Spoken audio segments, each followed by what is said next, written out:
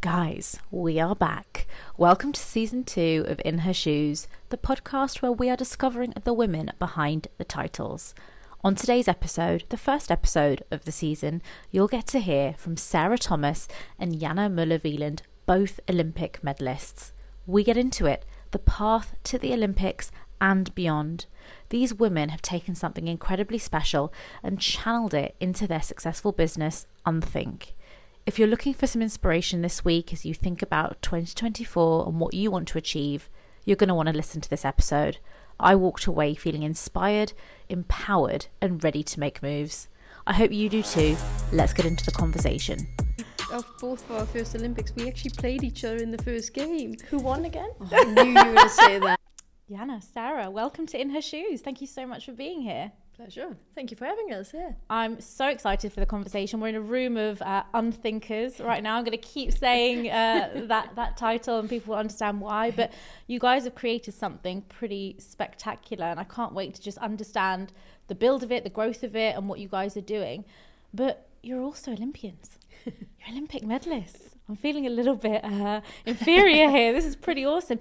Why is my question. Like, what was it in your early years that led you both to be Olympians?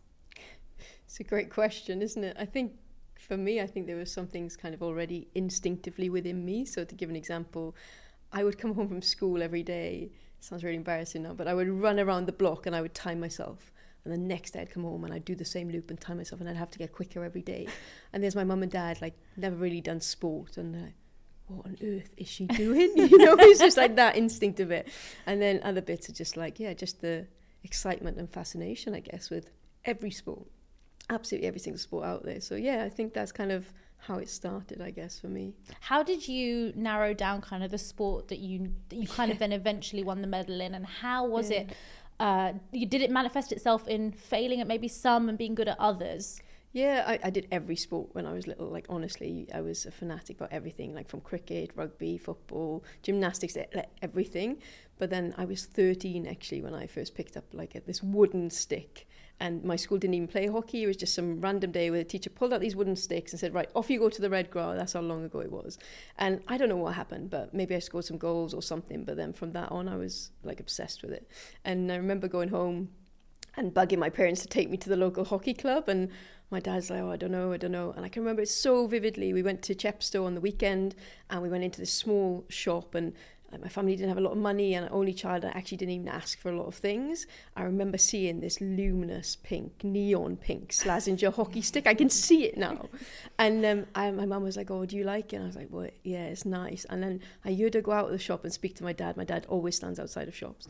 And she said to him, so what do you think? And he's like, oh, how bloody long is she going to stick at this sport for now? And I heard that and I was like, right, that's it. I'm going to show him. So That was probably an instigator actually for me to keep at hockey, yeah.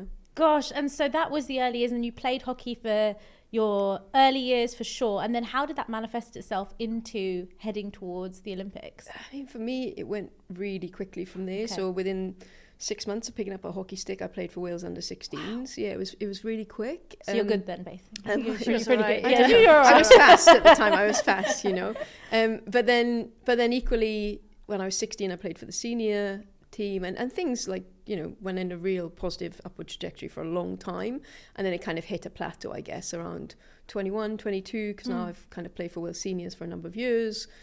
I was at Exeter University and had a academy sponsorship there. And then it was kind of like, right, what's next? And it's like that leap, I guess, from Wales to Great Britain is significantly different, I guess, for a Welsh player and a Scottish player.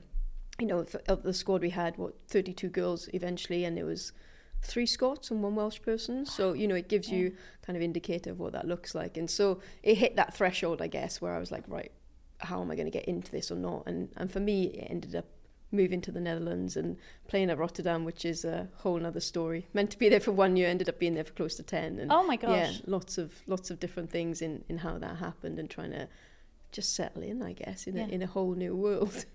Did that kind of growth trajectory, would you say that was driven by you, or were there elements around you, factors that contributed to that growth? I think I honestly loved playing hockey. Like, I think that's the only way I just wanted to get better all the time. Like, you know, that's the beauty of a sport, right? You don't know how to play it until you fail at it and you learn how to do it, and then you just hone it. Like, that's the beauty of it. So I guess for me it was just curious how to learn new skills. I had like a mixed hockey club at Dallas, ladies hockey club. They were actually guys who used to train with us, and I would want to compete with them and train with them. And so it was always this kind of curiosity, and just, I don't know, I just absolutely loved it. I remember, like, Monday night we trained, and it was valleys, rain all the time. Yeah. And I literally always rains. And I remember going outside, and I would always put my hand outside and, Mum, the rain's getting better, you know, it's easing off, and, you know, can we go? And I just loved it. So I think all of that curiosity, determination, showing up, compound interest, effect of that over time helped. But then I guess there were, you know, I can't deny the fact that without my parents and my family around me, it would never have happened. Because, you know, back in the day, you know, a tracksuit was £150. Yes. Like, to go to camps was cost every weekend. Like, you know, and, you know, I actually ended up doing my dissertation on it. Why do players from Wales drop out quicker than those from England? And ultimately, financial factors were an instigator in that. And so, yeah, without that support from my network and my family and the hockey club, and, you know, just pushing all of that, none of it would have ever happened. I probably would have dropped off like some other really skillful and amazing hockey players who went, unfortunately, by the wayside. Wow. Yeah. Gosh, it's such a powerful story. Anna, was it kind of the same for you in your early years, in your, I guess, trajectory towards the Olympics? Yes, well, same but different. So I started playing when I was really young compared to Sarah. So I started when I was 6. Okay. But again, in the UK, I feel like they often start later because that's when you start playing it at school. Yes. But in Germany, I finished school every day at like 25 past 1 p.m. So I had, like, in Germany, it was this different system of you do school and then you do whatever you want to do, whether that's music or sports. So I just joined a club really early because my mum used to play when she was younger. And then I've got an older brother. So when he was old enough to start playing a sport, my mum just didn't want him to play football. So she said, where's the next hockey club to just, you know, get him into that environment? And then as a younger sister, you just tag along, right? And you just by the sideline, and the youngest age group you were allowed to play was, there was a, you know, an offer for was 6. So I started at that age. And again, like Sarah, actually also like any sport, you know, I would always be outside, hockey, tennis, football, anything, or like climbing up trees, like really just anything. So I think that, and then at some point for me, the decision was more like, is it tennis or hockey? Okay. And then it was pretty clear, like, I want to do team sport. And tennis was nice, but it's also, it's a bit lonely, right? And I just always preferred the team bit. So just gradually got more, like, and I think for yourself as well, we never made that decision when I was young, I want to become a first team player or a national team player. You didn't even think that far. You just love chasing a ball around, doing it with your friends, and you just almost don't notice yet you're actually quite good and you get better, and then suddenly you get to county and then to under 16, under 18, and obviously you enjoy it and you get more ambitious and you feel like there's something in there.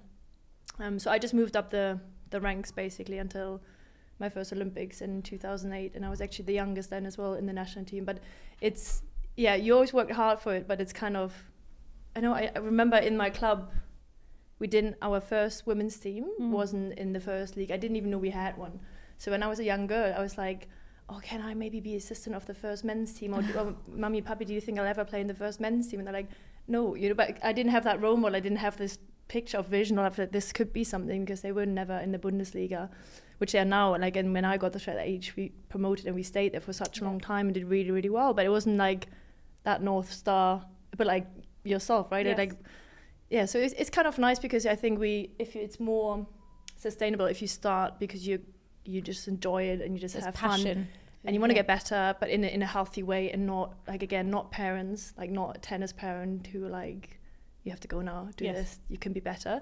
I think they supported me and they nudged me, like when I would have maybe given in, like, or this girl on the team was mean, I'll stop, I'm not going to go to training. They'd be like, yeah, of course you go to training, but in a healthy way, right? So it's I think we've both been really lucky with our environment that made it happen, but never pushed us to. It was a real nurture environment, and I feel like almost that's played dividends for you guys as you've navigated your careers and then gone on to achieve such great things. For me, I think, specifically with my dad, he was very nurturing, but he was also very honest. He would tell me, he wouldn't sugarcoat things. If I came off and had a bad game, he would tell me, or I did something wrong. And it's really funny. There's a story from when I was much younger, my childhood. Like, I remember I smashed this vase, and it was like a family vase, you know, and no one was in the room at the time, but my dad kind of walked in and it was on the floor smashed, and I was just kind of thinking, what do I do here, you know? And I remember my dad saying to me, look, I don't care if you smash the vase. What I care about is if you tell me the truth, you know, and this kind of feeling of honesty and integrity, I guess, was instilled from the start. So this ability to, didn't go as well today. I'm quite self-reflective and know when things haven't gone well also, but I think it came from that, you know, this ability to, he would hold the mirror up to me as well as nurture me, you know, and let me know when I should have done something differently, but in a good way. In a great way. So how did you guys balance all of the training and the investment that you had to put into the sport alongside education? Was there conflict in your mind? Were you equally interested in education as you were in school? I feel like it's a rhetorical question. Yeah. How did you feel about that though? For me, I think it was kind of clear you may have to make this work if you want to do both. And again, probably this also gives any athlete really that trade-off, like being very efficient, like amazing time management, because you know I only have this half an hour to do my homework now because then I want to play. So actually we often got picked up from school in the car on the way to the next training, county training, and in the car my mum gave me some food. I would just like eat, try to do some homework, do that, and then I kind of always worked out. And again, it's probably very much the way we work today as well. We get so much done in such a quick time. Yeah. Because I kind of had to, and also at a really good quality. Like the more, and I realized in uni, the more time I did have to study, the worse I was. Like I needed that kind of pressure of time pressure as well. So that kind of worked, and I never got to that point where I got so bad in school. My parents had to have that conversation of like, this is not going to work out. But I also kind of unfortunately knew that I probably will get into uni somewhere through sports with a little bit of, I didn't have to have the best A levels. Yeah. To the detriment of my parents. They're like, why don't you study a little bit for it? And I was like, I'll be fine, but I knew I didn't want to do medicine where you need like straight A's, and kind of went through school. But I remember I went to the Junior World Cup while I was still in school. I missed a lot of time doing school as well, and then actually I got from the German sports funding. They support you and they pay like a tutor for you to catch up on, because I had math, advanced math. So if you miss a lot of time there, like you have to put those extra hours in. But if you know that this is the price you have to pay to be able to travel the world and do these amazing things while you're still in school, like I think everyone would say that's a fair deal. In the fast-paced rhythm of life, every moment counts. I know we're all navigating through the challenges of a demanding day, from meetings to team requests to keeping up with group chats to dinner plans, staying in touch with family and everything in between. Amidst the chaos, we need our secret weapon. Huel, your meal in a bottle. These bottles are not just shakes, they're moments of efficiency and goodness. It's the perfect companion for any woman on the go, for the women who lead and those who demand more from each moment. Huel's ready-to-drink shakes, because every sip should empower your story. Let's get back to the episode.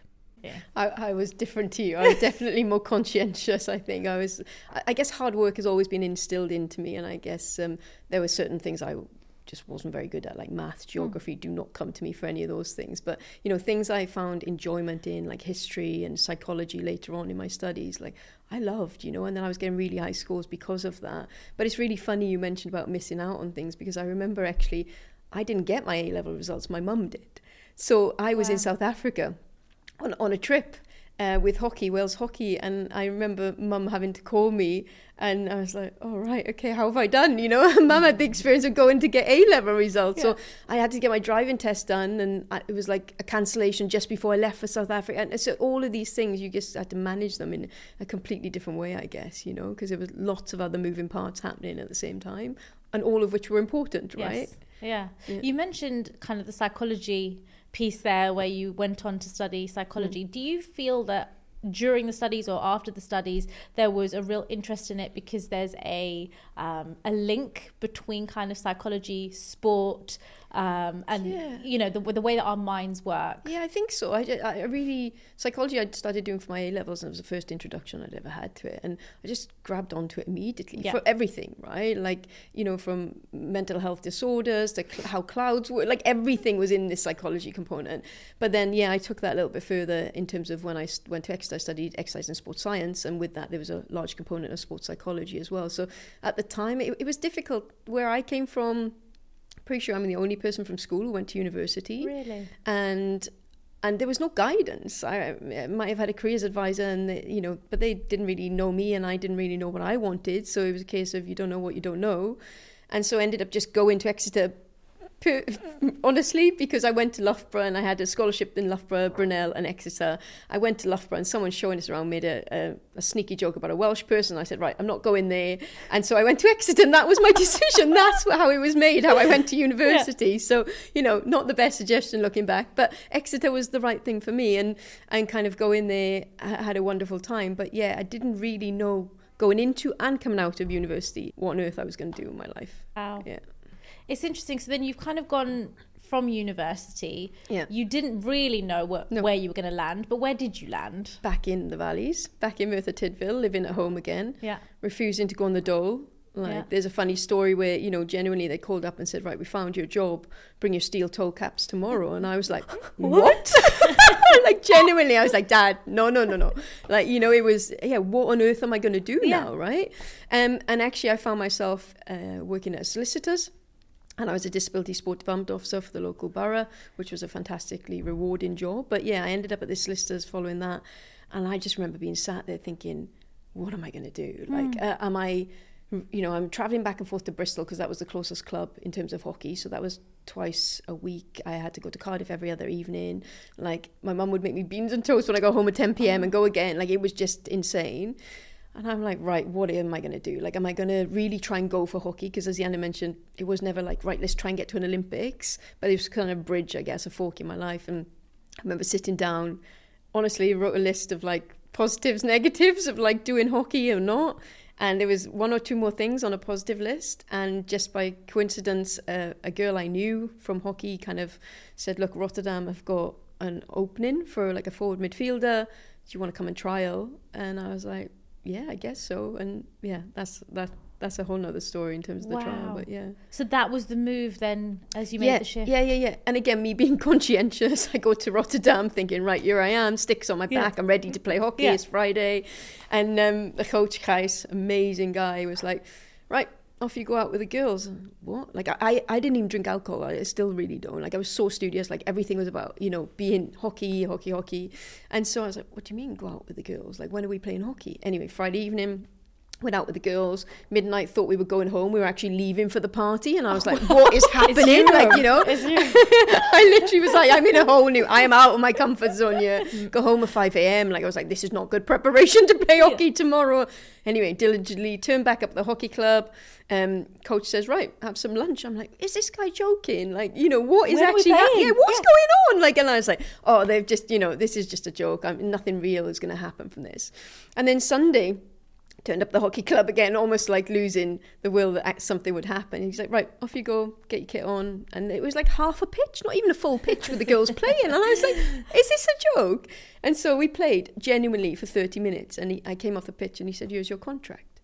And I said, I literally was like, but you've not seen me play.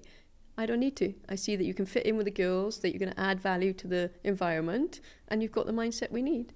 And that was it. And that changed a lot for me in my life, because until that point it'd been hard work. It has to do it one way. Yeah. It doesn't work the other way. And that really started to open up my perspective and widen the lens on, the art of the possible, I guess, in terms of becoming my best self.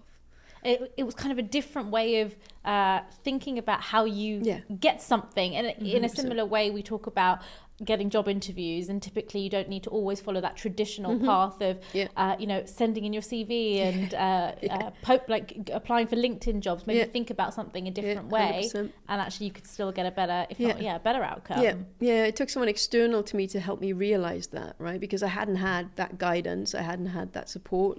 No one in my family had been to university. There wasn't that kind of guidance or network around that. So this guy telling me, right, here's your contract, off you go. And then actually leaving the UK to actually go and then realize on the plane, hold on a minute, what am I doing here, right? I know nobody. And I landed and I got there and I walked in. If you know Dutch houses, the steps are really weird, particularly for a small person, and trying to get up these steps. And I was like, where am I living? And there were mice in the house and rain dropping in on a thing. And there was the black bag of clothes of the girl who just moved out. And I was like, what have I done? Like, I know nobody, and there was no internet. I was just going to say, it was before WhatsApp, before email. Yeah, literally. No internet. A letter and a fax. I didn't know anyone. I couldn't speak the language, right? Anyway, I found myself to the hockey club the next day, and then they were like, here's your bike. And I was like, oh my God, like, what am I doing? Like, it was just, so far removed from everything I'd been living. Yeah. But I don't think there could have been a better experience for me, you know. Well, you said you stay there for 10 Yes, years? exactly. It's kind of the environment whereby, you know, they give you tough love for the first year. They don't really believe as a foreigner you're going to invest in the club and stay.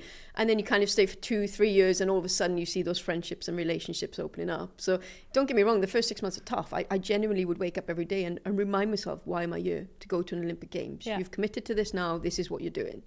And every day I would remind myself with that mantra, and I'd cycle to the hockey club, arms folded because it was so cold. I'd coach 5 hours. I'd play 2.5 hours. And this was it every single day. And the 6 months were brutal, like really brutal. Sitting in a room with no television and internet. Like, I don't even read much. I don't know what I was doing. I don't know what I was doing, honestly. And but over time, you build like a friendship group, and like just. I'm actually randomly bumped into one of the girls in Marbella last week. I haven't seen her for 15 years, right? And we kind of had the conversation, and it kind of goes back to, you know, doing something you are passionate about with people you love and being successful. Like, there's no better thing than that, you know. So this was the stint that took you to the Olympic Games? Yeah, exactly that. So I think there was maybe a mindset of, you know, coming from Wales, am I good enough to make the transition?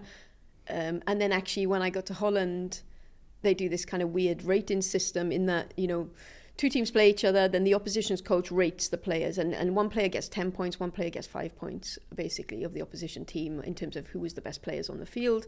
And every kind of Sunday evening, these numbers would be launched, and I didn't even know what was going on. But somehow, you know, I went to Holland because they're Olympic and world champions, and at a time where they were hugely strong in the game. And all of a sudden I found myself 4th in the rankings, and I was like, what's happening here? You know, like, I'm totally out of where I should be in my comfort zone and playing in a league I should not be playing in. But all of a sudden I started to realize, I kind of I'm making this happen for myself. You know, this isn't just luck anymore. I am making this happen. And the more relaxed I became with it, the more confident I became. And I think then I came back for some trials, and I just remember even the videographer coming up to me, and she was like, do not change the way you were playing, because it brings so much to the team. And I just realized there was something different about the way I played, which was hugely exciting then. So. And did that just, I guess, even those moments give you, as you say, the confidence to continue and hone the craft, but lean into it more without having any form of imposter syndrome? Yeah, it did. Like, I can say, you know, in 2004-05 I would join the trainings, and I would literally be passing the ball to someone, and I would be like, oh God, I've seen her play a World Cup. I've seen, you know, and I'm like, why am I here? You know, and I'd mistrap a ball, and I'd go, see, I'm not good enough to be here. You know, my own affirmations would come true, right? And I was just very subdued and quiet, and I like to have fun and laugh, and, you know, and then none of that was kind of coming out. And I guess the ability to go to Holland and play at Rotterdam under the guides of Gijs and Fatima and the people there was kind of like, it just opened up everything. And when I came back, I remember walking in, I was laughing and joking. I was saying, it's really quiet, right? It was like almost silent because you're a pin drop. But, you know, other people now had this mindset of, what if I mistrap? And I kind of got to the point, you know what? My mantra is always, my family will still love me. It's not that big. Like, some people in the world don't even know that field hockey exists, right? Like, let's just think about this. And the world is not going to end. It was not going to end. And just hopefully brought some of that fun and energy into the team. And you know what? It was a huge amount of fun and energy in the end as we went from Beijing into London, Oh, I mean, it was such a valuable asset, because we always say, we talk about this, we saw each other the other day, and the energy, I feel like, when we first met, it was just like electric, and I loved the conversation. Everything we spoke about, I was like, can this just continue? And then it was the same the other day. So I can resonate with what you said there, and I can only imagine what your impact, probably playing, but also just your personality was like within the team. And Jana, for you, kind of going through studying in university, what was that journey like towards the Olympics? Because for you, it was 3 times?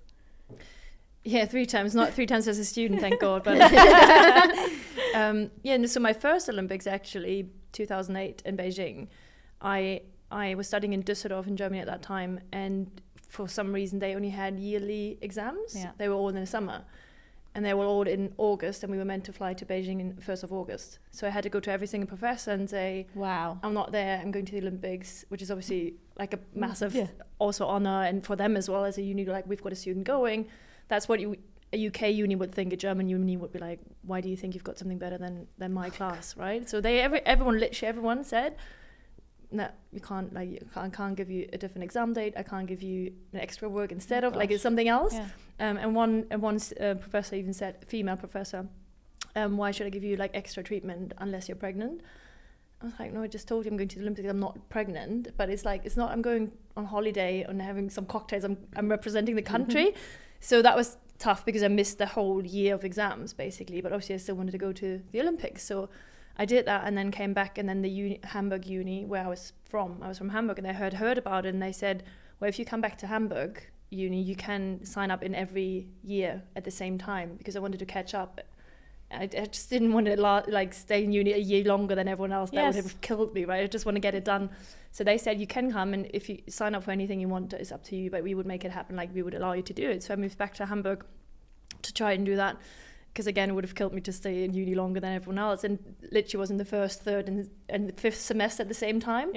And just did the 2 years in one basically. And wrote all the exams. But again, the next year, obviously it's not like after the Olympics you've got a year off, you still have Europeans and Champions trophies, and like you're still doing all of that, but it's a little less big as Olympics. So again, I was able to write some on time, some I had to do in the second exam date, and some I had like extra work or like oral exams instead, which are not always easier because they're like, oh, they can really grill me now.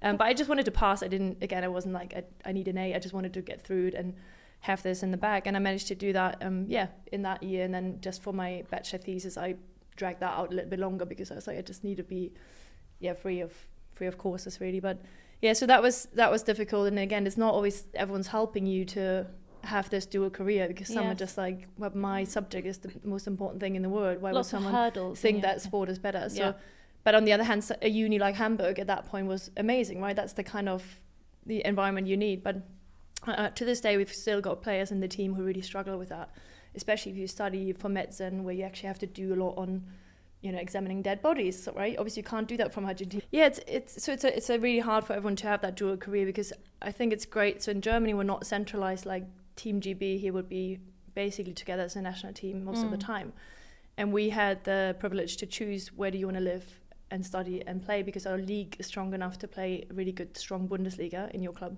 and then come together for camp format. So it gives you a bit more flexibility to have something else next to hockey, which again for me was really, really important to have that balance in life as well, because I'm more curious than just playing hockey. I love hockey, but I always needed that different side as well to that. So that's why I was able to start working early at the same time, or have different life experiences, or even I was able to go to Japan and play in Japan for a season, which in other national team systems wouldn't have been an option. But similar to Sarah, that experience actually made me such a better player, like person, and therefore player as well, right? But it's for those coaches and system, like people in charge, to understand like we need to have these life experiences, because that makes a better player. We can't just learn things by heart and do the same thing. We need to have other experiences to grow as a person, because ultimately that's what you need if you want to perform under pressure, right? But it's so it's been a fun few years, and it definitely never was boring at all. So I will ask this: you both played hockey, and did your paths ever cross? Yeah, I just realised that of both of our first Olympics, we actually played each other in the first game. Who won again? Oh, I knew you were going to say that. My defence is we'd beaten them like 12, 15 months every single game before that. Funny story, the rain was coming down so hard in that game. Yeah, one of my teammates, she was from a Kenyan origin, and her mum called and said, do you think the game will go ahead? It's raining. She's like, Mum, it's the Olympics. The game will go ahead. But it was almost torrential, and funny. Yeah, let's not mention the score. You're right. That's for a different conversation. Exactly. Yeah. we can speak about it. No, it's funny because like obviously the players from other teams. Yeah. But then Sarah being Welsh, you only see them every 4 years, and then you hear about them, or you see them in the lead up to that Olympic year. They can join like play as Great Britain, but Europeans or World Cups, you see England, because Wales is not a team of that. Yes. So it's an interesting one. It's and again really difficult for you to only be allowed to be a part of it for every 4 years, and in between have to play B division in Azerbaijan, and on a level which is far beyond, but it's your country, right? So it's again a tricky one for you, but Yeah, special. You both achieved so much kind of in your early years and in your younger adult life. How did that then transpire as you went into the world of work? And what did you guys think about, did you have a career path? Did you know what you wanted to be when you were older? Like, what did that look like for you? Because, I put myself in your shoes and I think, my God, like, this is awesome. I've been to the Olympics. I've achieved so much. Now what? What happens next? Yeah, I know, it's a big question, isn't it? I guess for me, because I've been in Rotterdam and not had to be centralised the whole time, enabled me to think about possibly what I might do. And the first natural instinct was to go off my degree, right? Because again, wasn't sure. And so after Beijing, my shirt number in Beijing was 18. And so after Beijing, I set up Fitness 18, bit cliche, but I've achieved my dream, let's achieve yours. So set up a personal training business, which enabled me to do it around the hockey and was brilliant because I love meeting new people and like trying to support people to become better and do even more than they're already doing. But no, I still at this point thought, yeah, I didn't know what was going to happen, right? And truly after London, when I decided, right, that's enough, I'm retiring, and my dad joked, time to get a real job now. I was like, yeah, what's that real job going to be, and ended up in a startup. I thought, yeah, startups sound cool and fun, let's do that. And then within like a couple of weeks, I was like, oh my goodness, like people talk over each other in meetings, people are late for meetings, and just, I'd been in this high performance environment for like 18 years by this point, and it was nothing like that. It was like going back 10 years in time. So quite quickly I had to work out, right, where am I going to fit, what's going to look well for me. But I think life has a way of helping you out in terms of finding those things, and luckily for me, I found my path towards kind of what we do now, I guess. What you mentioned there kind of about the high performance piece, which is you live, breathe and operate in a high performance environment, and then you come into whether it's the corporate world or the startup world. Can you just explain a little bit about the differences that you saw? Because I think that that's such an important part of, our everyday lives. And actually, I think there's so much we can learn from sport, team sports, and how you apply those to work. Yeah, for sure. I think a couple of things for me, I know interesting to get your point, but it's when you are in a team sport, like everyone's driven towards that goal. Like they're all in, right? There's a ruthless focus to what we're trying to achieve here. Now, don't get me wrong, that doesn't mean you all have to be best friends, but it does mean you have to respect people and trust people in order to achieve that. I think noticeably for me going into organizations, not everyone's all in. Yes. And actually some people are there just to work and go home, and that's absolutely fine. But I hadn't been privy to that before, I'd kind of got into the mindset of we're all into this, right? And we're all going to drive. Oh no, that's not the case. So that was quite interesting. And I think the second thing for me, and I still did see it to this day, is like honest feedback. Like we would get feedback as athletes every 15 minutes, whether that's through video, whether that's verbal, through a teammate, through a coach. Someone just shouting at you. Someone shouting in your face, like non-verbal, whatever it is. But that feedback is consistent. And I guess, at worst in organizations it's an annual performance review, and going from 15 minutes to once every 12 months is pretty crazy. So I think that ability for me, I came into organizations and I felt comfortable to point out, like, how can we create efficiencies here, how can we make this better, like why is that not good enough, and I guess that was a shock to some people. They were like, I mentioned the other day, like in my first ever performance review, because I really care about what people think and making sure people feel comfortable and happy, and it's a big thing for me. But in my first ever performance review, someone called me brash, and that really stung, because I was like, oh wow. And it took me 2-3 months to absorb and make sense of it. And I think actually I realized I wasn't necessarily being brash, I was just being honest. And I guess that's what sport teaches you to do. If you're honest, and we're in this, and you've got that respect and trust, like this received in a positive way, it moves us forward quicker.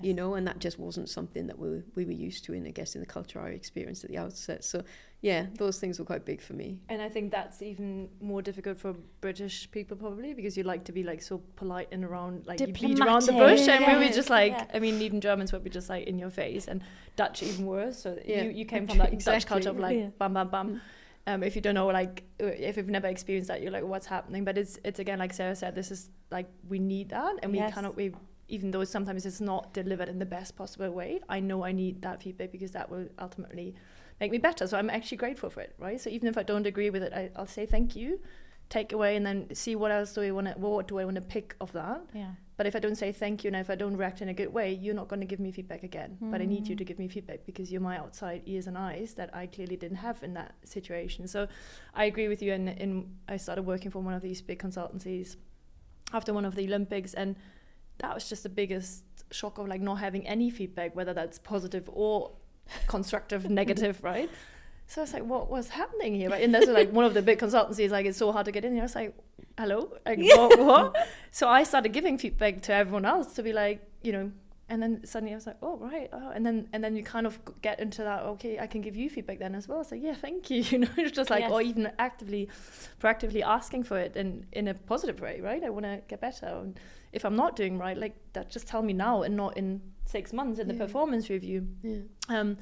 And that, I think that's kind of how you have to start doing it, because if I don't, role model it or even ask for it, and again, if I'm a leader, my team will not give me feedback if I can't show them like I want it, and this is okay to give it to me as well. I actually had one of the partners of that consultancy speak to me early on in that role as well. And he's like, I just wanted to check in with you, like how is it for you to be in a job where you maybe not the best at yet, because you used to be like at the top of your game, and it was a real concern for them. And I was like, well, this is what we love, right? We love having a challenge, a goal, and we know how to work hard and learn really quickly, right? And so we weren't born in that position. We like, it's hard work, and it's also actually hard work to stay at that level as well.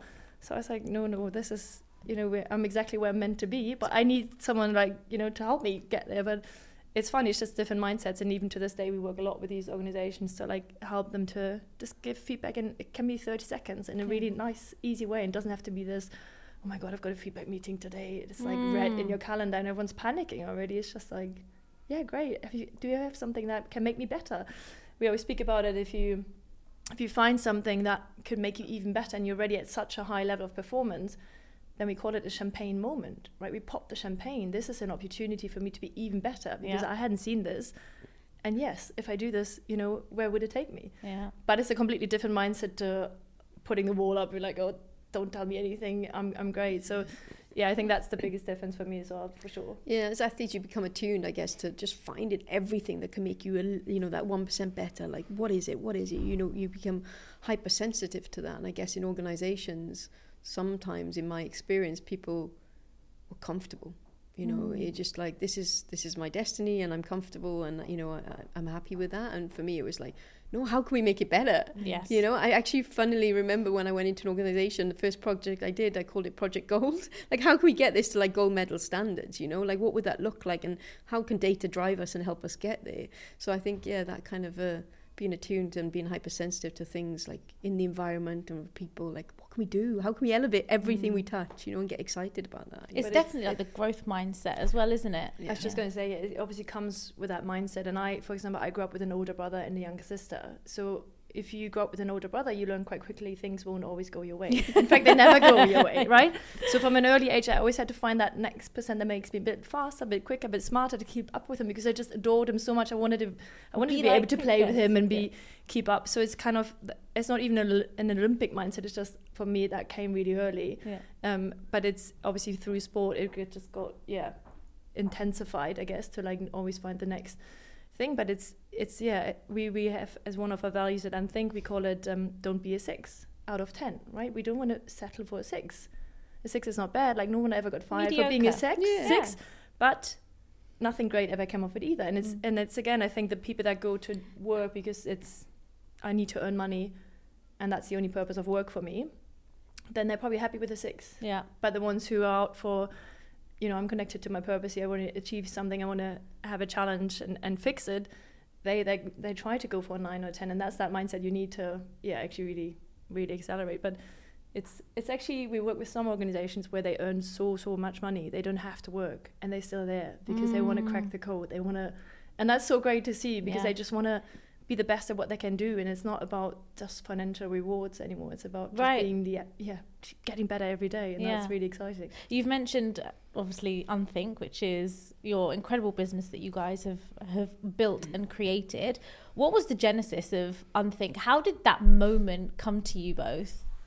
Honestly, we were eating pizza We always do. Yeah, we always do our best thinking before pizza. We always say that.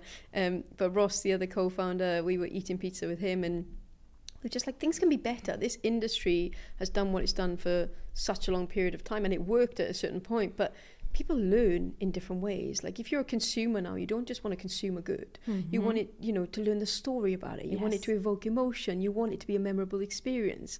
And no longer do you just want to be a spectator to it. You want to be a participant, right? And so all of this was kind of thrashing through our minds for like years, I think, before that. But it kind of culminated, and honestly, it sounds again very cliche, but we just drew it on a pizza box there and then on this Friday evening. And it, you know, a month or 6 weeks later, Yana was like, yeah, let's try it. And Ross and I were like, no way can we do something so quickly? And it was like 6 weeks later, sure enough, there we go. And we did this cross-organizational program, and it was at a time of COVID, and people, I think, were really looking for connection, and, you know, and I think it brought that as well. So people from all over the world came together to discuss, like, what does it mean to unthink? And also, you know, in terms of leadership, what does that mean? You know, we talk about it, you know, every contact leaves a trace, and what trace are we leaving on this world, and how can we imprint ourselves in a really positive way and be mindful of that. And so, it was exciting to kind of do that so quickly, even though we kind of probably had no right to be doing it so quickly, I guess. I think you guys have been able to garner all of these skills throughout both of your careers, harness them, and kind of execute with unthinking. It kind of in this program, and I think it's incredible what you guys are doing with some of like the best organizations in the world, which says a lot about where we are, you know, and their appetite to want to change and to think differently. What would you say has been like one of the highlights for you both kind of in the build of this business? Well, I think there's some clients which is a highlight where we sometimes have to pinch ourselves and we're like, oh my God, we're working with these amazing companies. But I think the biggest thing for us is just actually seeing it come off and work so well, and seeing how people come in and they like, what are we doing? And they're cynical, and then they walk away buzzing and they just can't get enough of it. And just for us to see like, this is what we thought that was needed. It is needed. And it will only get more, right? Because people will only get more frustrated with the old school training that I've had, and the generation getting into that age group of, you know, being privy to that training, they'll be even more like us and be like, I don't want to, you know, have the same training my parents used to have. So I think that's for us always like those moments where we're like, yes, we're doing the right thing here. This is, you know, meant to be. So that's just, even on Tuesday, we had another one of these moments again, like, yeah, that's just why we started in the first place. And it's just, you're actually changing people's lives in a tiny way, but if you've got a better leader, those people who are being led by that leader, they've got a better life. They go home happy. You know, it's got that ripple effect where you feel like in our small way that we're actually changing, like, hopefully the world, like, or the working world, or actually the world for the better. So I think that's always nice to see and just really warms our heart. Equally, if something, and there's always someone who's got some feedback or like critics, right? And we need that. But it's also, it's hard to not take it so personal, right? Because we put our love into it and our passion and energy. And if someone can't see what we meant with things right away, we sometimes are like, but this is so obvious and that's how we meant it. But equally, again, they are the little bits that then get us going and sort of our fuel for growth as well. But no, what is it for you, Sarah? So I always think about, like, my dad worked extremely hard to kind of provide for us, and he did a job for like 20-25 years he hated because the manager was so awful, and that kind of always stuck in my mind, right? So I'm in an industry now where, you know, you're developing managers, and I get to a point where I feel like we're not developing them as much as we should be or could be. And what about, you know, my dad being on the other side of that? So for me, it's like helping people understand you can learn and have fun at the same time. Yes. And so, you know, we talk about connecting the dots between people learning and experiences, right? So quite simply, big organizations who do leadership and culture will look at the people and learning elements. And then you've got like your events agencies who look at experiences and people, right? But there's no trifecta, and that's where we come in, because, you know, the ability to bring memorable experiences to people so that they can learn and access that memory is critical, and have fun. Like, get people to go away with a smile on their face, go back into work, you know, re-energized, excited about what they do, and tapping into that purpose again to excite the people around them and enable other people around them to have fun. We work so much, like, we better off to enjoy it, you know. You always say you spend a third of your life at work. Yeah, right? It's crazy. You better make this a really nice place to be, like an enjoyable one. It's just like, yeah, so I think, and we have this saying where we say we're for everyone but not anyone, like, and that's the reality. We're not going to please everyone with the approach that we have, but the ability to work, as Yana said, with the likes of like Apple, SAP and P&G, Microsoft, like, it's incredible, right, to have those relationships, those interactions, and at the start I think we pulled it together, and there's that little bit of doubt going, are we crazy? Because if this worked, like, surely someone would be doing it, right? Like, and then you first do it, and then you get the feedback, and you're like, hold on, like, Apple's telling us this really works. Like, wow, like, we've got something special here. So, yeah, holding on to that belief every time there's maybe a cynicism or a bit of doubt about the approach, I think is just, holding on to that belief that, this works. And I think over the time you also realize that every partner we work with, before the first session, they're like, but our people are really, really smart, and they're so good, and they expect, like, Apple, obviously they expect the world from you. We could give them gold and they wouldn't be, it wouldn't be enough.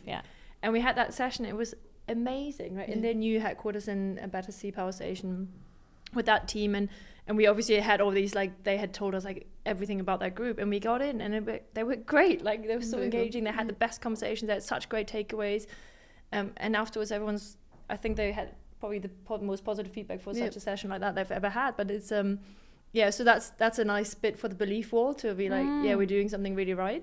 But I think what we also, again, unthought in this whole process is we're not going in and just showing an Olympic medal and telling our story, which is a nice story, but it's like, I touched a medal, but then kind of, so what does it mean for my life and my role? So even then we obviously share bits of our story, but we make it so tangible that everyone is like, oh, this is actually me in my role, and can take it away. And then we get them to do something with it as well. So they don't just sit back and relax and listen. We get them to experience little things, as depending on how much time we have and what we can do, but then also to have these conversations and speak about the things you never speak about or never reflect on. And I think that's kind of that combination, which is really unique. Plus, in that case, I mean, we've got male team members as well, but in that case, 2 women doing that as well in our age, and not just, another football legend from, like, who won something in 1970 still doing the same keynote they have always done. So it's, I think, like, also never settling for what we thought this is already good. We always find the next little bit, like, how can we make it even better? Again, like, don't be a 6. All right, so we have a lot of listeners who are typically in the early phases of their career, either looking to get their first job, or perhaps they are managers, also then looking to navigate and take that leap to leader. What would you say is some, I guess, gold nuggets, pieces of advice to be in that 1% and not just kind of follow that traditional path, but what would you say from kind of some of those learnings and building this company that can help our listeners? Yeah, nice. Lots of ideas. How much time do we have? I think the first thing for me is having been in a sport performance and now, being privy to a number of different organizations who are truly high performing, like, the UNTHINK mindset is having, like, high agency. And by that I mean, like, lots of energy, lots of curiosity, determination, this little ember within you that wants to fire up because it wants to do more. It genuinely does, right? And so I think that mindset is amazing, but alongside that, it's great to have the mindset you have to do something with it, right? And I think the most successful people, like, are not only high agency, they're high action. And so I would say, just if you've got an idea, don't just think about that idea. Like, surely someone else is doing this if it worked, right? Like, just try it, right? Because one of the other things we talk around a lot, one of our values is about, like, a dirt track mindset. So our brains are wired like a highway. They go from A to B based on our experiences, and whatever's the fastest route. We're typically, as humans, lazy. But a dirt track, those connections aren't as straight lined, and you don't really know what's around the next corner, and it's a bit, offbeat, and you get around the next corner, you're like, oh, I got there, and it's exciting, and it's not as bad as I thought, and I'm out of my comfort zone, but it's okay, And so there's that element as well. So don't just think about it, do it. But equally, when you do it, recognize that you're going to have to take yourself out of your comfort zone, and one step in front of the other means that you get more excited, actually, and more curious as the journey goes ahead, I think. Because, just sitting on a great idea, it took no one anywhere, ultimately.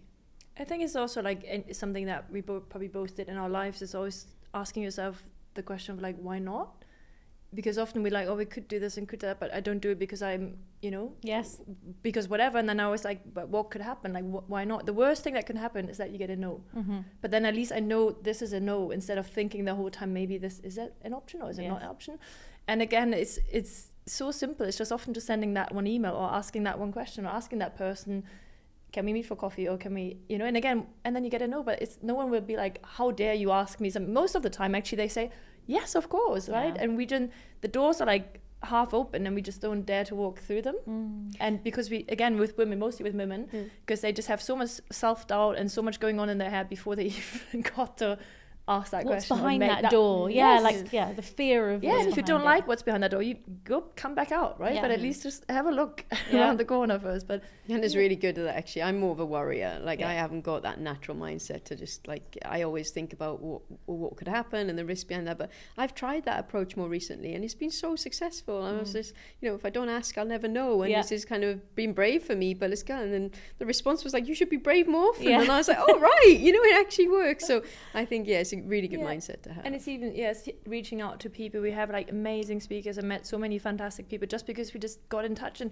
not even asking for something, but saying like, I just read this, like I love this article, thank you so much for sharing, right? If I received that, I would be really happy about that. It's really nice. But we forget that it's also nice for them, right? I'm not selling them something, I'm not asking for something, I just want to share like, by the way, you look great today. Yes. Oh, thanks. You know, it's so easy to make people smile, and again, probably 90% of the time you get a positive response. As long as it's obvious that you're not doing this, I've got the same email for 100 people, right? We need to find something personal, have that connection bit in there where it's like, okay, you actually put the effort into finding out who am I and you know, what did I do, not just being the same.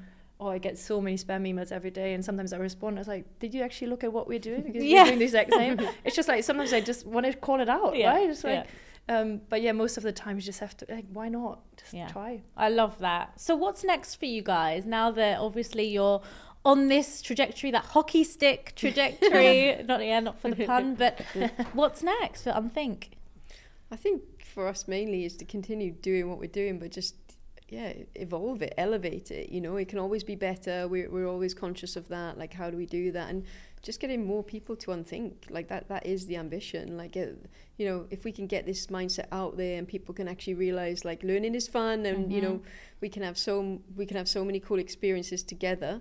I think that's the ambition, is just broadening that reach now, you know, with people who have the mindset to want to do it, and equally when they have that experience with us, they go and do something differently and impact other people's lives in a positive way. That truly gets me excited about the ripple effect. What are we creating here, you know? And I think that's the biggest thing, and to keep coming up with cool and crazy ideas that we've always said we want to be like the secret cinema of learning, you know, the ability to come up with new and crazier, fun ideas where people feel wholly immersed in the experience and it feels elevated is an ambition for sure. I think we've got really cool projects coming up, but what I always enjoy about us is that we sit down and we try to plan the year ahead, what might happen, and actually if you look back a year later, maybe half actually happened and half like we wouldn't have even hoped for, ever thought of that this might happen. So I think it's always for us also exciting to see like what is next, because there's only so much we can control, right? Sometimes we don't know there's an RFP option. Sometimes someone reaches out of the blue and says, I saw you somewhere, someone told me about that. So it's just really exciting to see what happens next. But I think in general, like, we invested even more into our creative director now to have the ability to have film and photos and just bring these things alive. And just even on LinkedIn with our brand and partnerships person's doing an amazing job, and everyone says like it stands out so much because it's so different, because it really does. Also just like take the piss a little bit and just be funny and just call things out and have good content and good thinking. So it's that mix of trying to stir that up a little bit and just trying to bring it alive and just spread the word as much as we can. Actually, if you're walking around London these days, you will see a lot of spray paint on the floor, but like UNTHINK curiosity awaits. So keep your eyes on the road. But I think there's always, it never gets boring. Like I say, we can probably plan for the next 3 months, but then it could be completely different next year. And I think for me personally, that's exciting. For you, might be a bit more, but it's funny. Always fun. Because when I finished hockey, I noticed that even on a Sunday evening, my brain would go, okay, what are your goals for this week? How are you going to get there? Like naturally. And I'd even have them pinned next to my bed. And when I started working, that never went away. Yeah. And I was really conscious of like just drawing these things up, and actually I wouldn't look at them for a while, and then I'd go back and go, oh wow, like I've hit all these things, you know. And it's the same really with what we're doing with UNTHINK. You know, we have like a year ago we were all in on this and kind of said, right, this is what we want to get to, and then we're like, oh, we got there. And it's just like, I think having that kind of goal of like, what is it I want to achieve, and why do I want to get there? What's it going to bring me? How's it going to serve me? And is it going to make me be my best? You know, back to that thing of doing something you love with the people you love and being successful is like, it's hugely important. I think either way, I'm excited to see kind of what happens for UNTHINK, because I think it's going to go on to great things, even better than today. And I just want to thank you for letting us walk in your shoes, because I think you're both remarkable, like incredible, and I just love both of your energy. And I know that your stories will have impacted our listeners, and also just the advice that you've given as well has been really incredible. So thank you so much for just taking the time and sharing your story. Honestly, loved it. Love what you're doing, and love your energy also. It gives us so much, and we just walk away with massive smiles on our faces, so appreciate it. Yeah, thanks, Lamise. I think you're the true unthinkers. We found another one here. So definition of an unthinker, Lamise Butt. Yeah. You know, like,